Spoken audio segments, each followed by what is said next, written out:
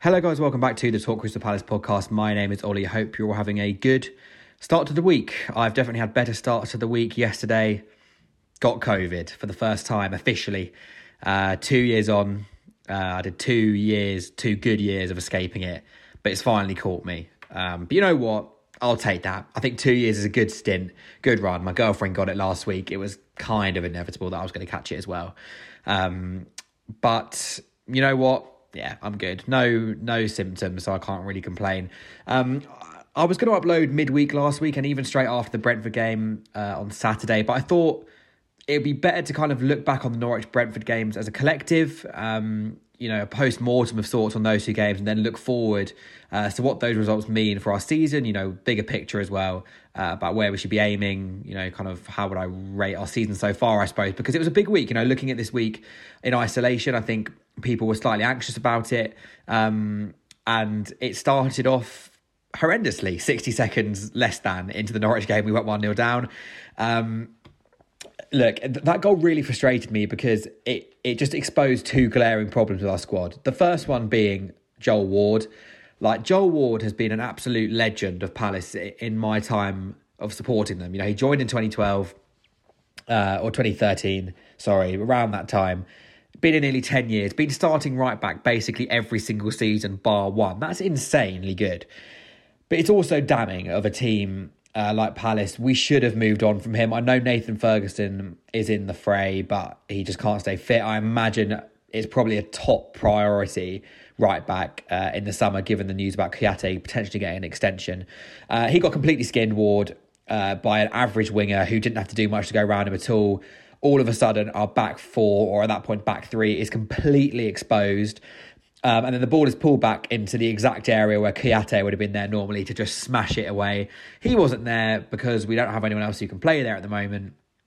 And it's 1-0 Norwich. One thing I will say, actually, is fair enough to Vieira for not playing Luca, who has been horrendous. It could be very easy to put him there just out of necessity. 1-0 down. The first half, we were dreadful. I thought, man for man, we were so poor. Ward had a shocker, even outside the goal. Wilf was really, really poor. One person who, wasn't bad, and again, second half was good, is Mateta, who, when we signed him, I kind of thought he was like a Benteke 2.0, but I think that's really doing him a disservice. To be honest, his movement in behind is great. I mean, the run, granted, a bit mistimed, was good for his disallowed goal, and the finish was lovely. And then for the penalty, itself, which I'm not even going to mention, what a bit of hold-up play, shrugged off two men, gave it to Wilf, who then obviously won the pen. Mitch won the pen, he kind of laid it off to him. But yeah, half-time, 1-0 down, we were horrendous. It was one of the worst halves of football I've seen us play under Vieira. And the second half, again, we were, as per usual, we woke up 1-1, should have been 2-1, obviously, because of the penalty, which he slipped. That's all I'm going to say. It's nothing deeper than that, no matter what the Telegraph try and tell you. We battered them. It should have been 2-3-1 Palace. But, again, this sounds negative, and I'll kind of get onto this a bit later. At least we didn't lose. First half we could and maybe should have been a few goals down. Mitchell basically single-handedly saved 2 goals. One player who again impressed was just Elise, who, I could make a full hour-long podcast about him and his talent. I just think he's an absolute freak, and in a good way, obviously.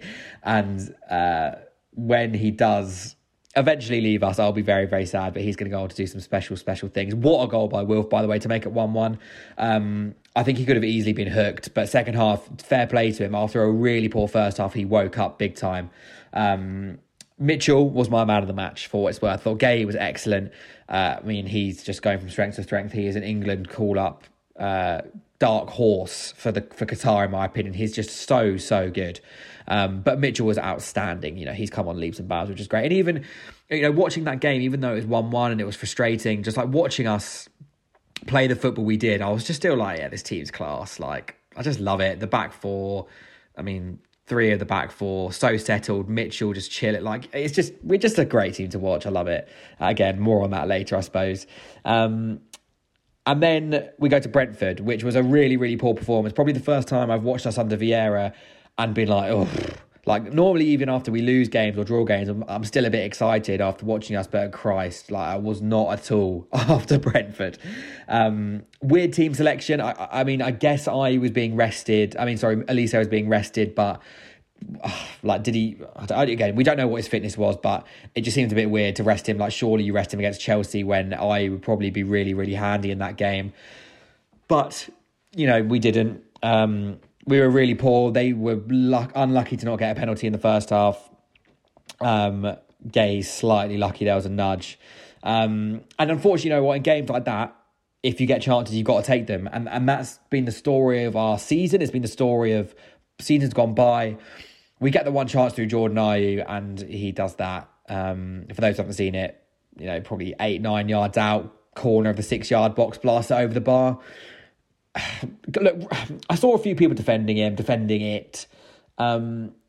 If you go through it play by play, right, the pass from Edouard is fine. It's not bad. It's not great, but it doesn't force Ayew really, really wide. Like, from the position Ayew takes a shot in, he should be doing a lot better from there. And I'm not saying that he's got to bury it. You know, you want your winger to score from there, particularly in a game like that.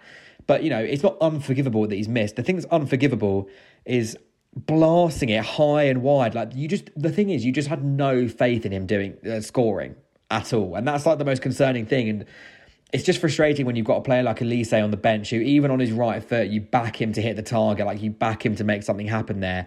And look, Ayew's had a really good year, like way better, probably his best year since, since like the first half of 1920.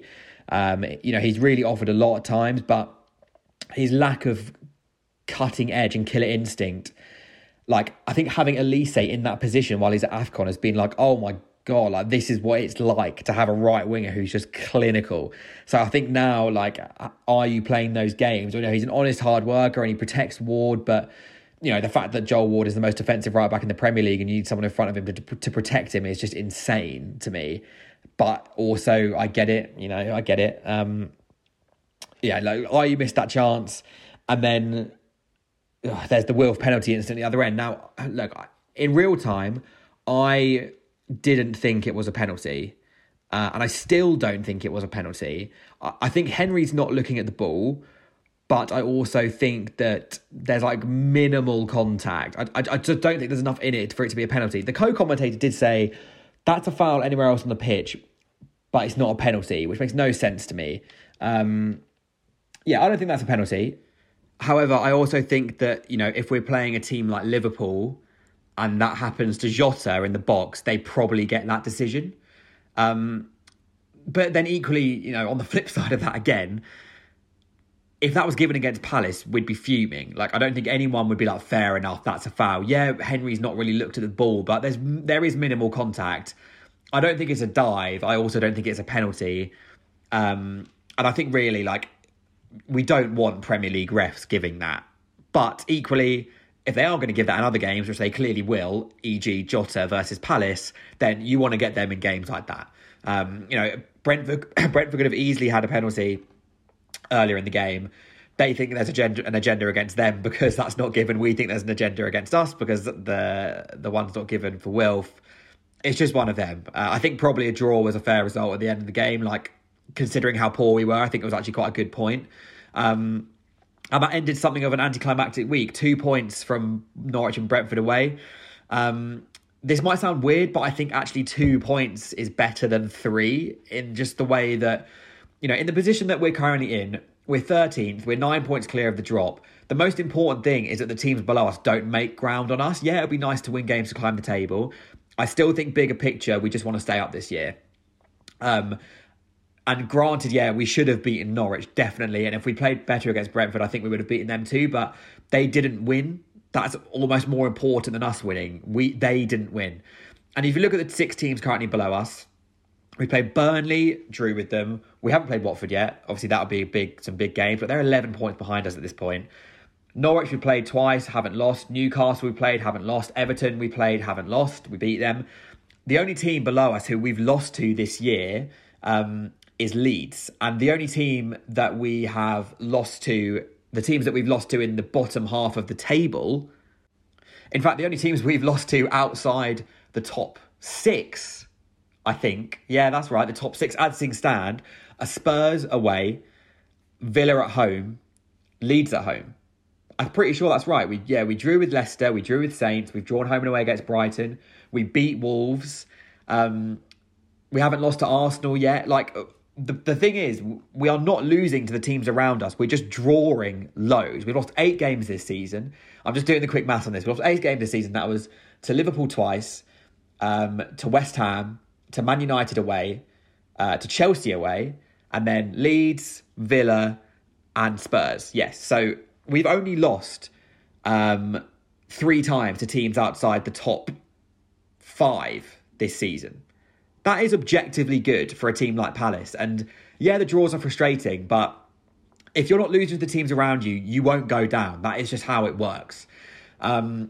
Look, Palace fans understandably are still a bit worried about relegation. I get it. Like, until we're completely 100% safe, we are never, ever going to be completely confident. However, you've got to look at the way we're playing. You've got to look at our form. You've got to look at the form of the teams below us as well. And it's going to be difficult for Burnley, for Watford, for Norwich, even for Newcastle. Now Trippier's out. Leeds are still struggling.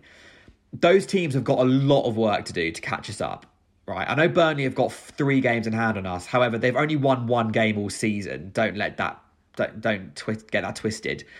Watford look dreadful under Roy. Norwich are still struggling. Like, I think we'll be okay. And I still think, if we finish 17th this season, I'd probably be happy. That it's just bigger picture. You look at the team we have, you look at the experience or lack thereof. That is not a bad season overall, and I stand by that. So bigger picture, we're still having a good season. You can twist it however you want. Oh, we've only won 5 games. We've only done X, Y, Z. If you want to do that, you can say we've only lost 8 games this year. That's the same as West Ham, who are 4th, Wolves and Spurs. Like, you can twist it however you want. The ultimate bottom line is, after 24 games, we are 13th on 26 points. That is par for a Palace team. Given that this is Vieira's first Premier League season, it's a lot of our players' first Premier League season. We're still a young team. We're getting better. I'd say we're overperforming, to be honest, given the bigger picture of things. The fact that we're just behind Villa, who people are saying are flying. We're just behind Leicester, who won the FA Cup last year. Brighton having a really good year. The gap's 7 points now, but that's not unassailable at all with, 15 games to go. We're doing well, and I think it's easy to forget that. Of course, we've got a big week coming up, or a big month really was February. We've got Chelsea, which is something of a free hit, and we've got Watford and Burnley next too. Again, it's boring, and people aren't going to like me saying this. As long as we don't lose to Watford or Burnley, I think we're looking pretty good. I can honestly see us drawing basically every game for the rest of the season, the way things are going. I think having Maka and Kouyaté back will be massive, especially for those fixtures. But look, overall, we can't complain. Granted, we want more. There is definitely more to come from this team. Don't get it wrong.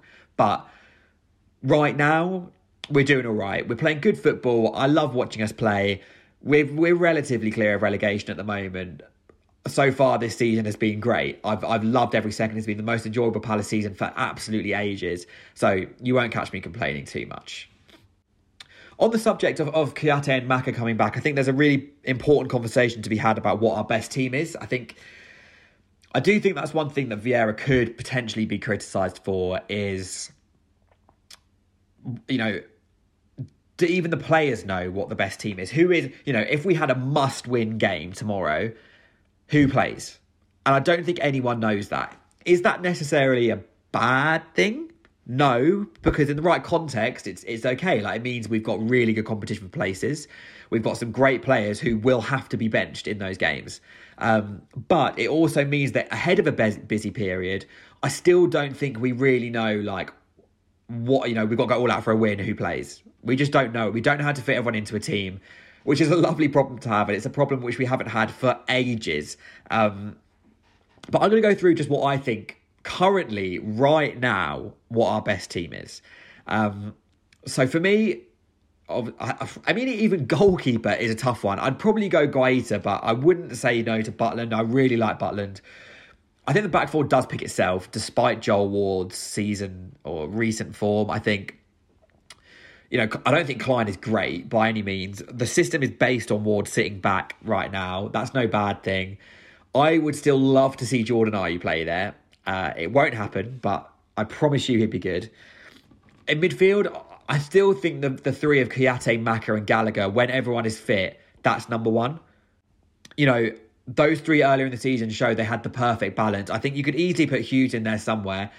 He's been great, maybe in Maka's place, but I just think we've really missed Kouyaté and we've really missed Maka, and Gallagher, that got the best out of Gallagher as well, giving him a free role to kind of roam forward, get in the box, etc. So for me, that's the best midfield three. And the front three right now, at the time of recording, it's definitely Elise on the right, and I would actually say it's definitely Mateta up front. Look, again, I can't even say. I'm going to say Edouard left wing. Right now, it's Edouard left wing. I know Will scored a worldie against Norwich, but I just think Edouard in that position is so effective. He's so direct, so clinical and decisive. For me, it's him. For me, it's him over Wilf. That might be controversial, but the fact I'm even being able to make a podcast point of this shows that it is far from clear cut.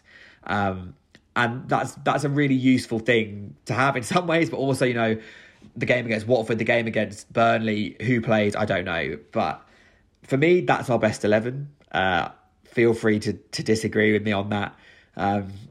Looking forward, will it be in probably 3 weeks' time? No, Benteke might be back in the mire then.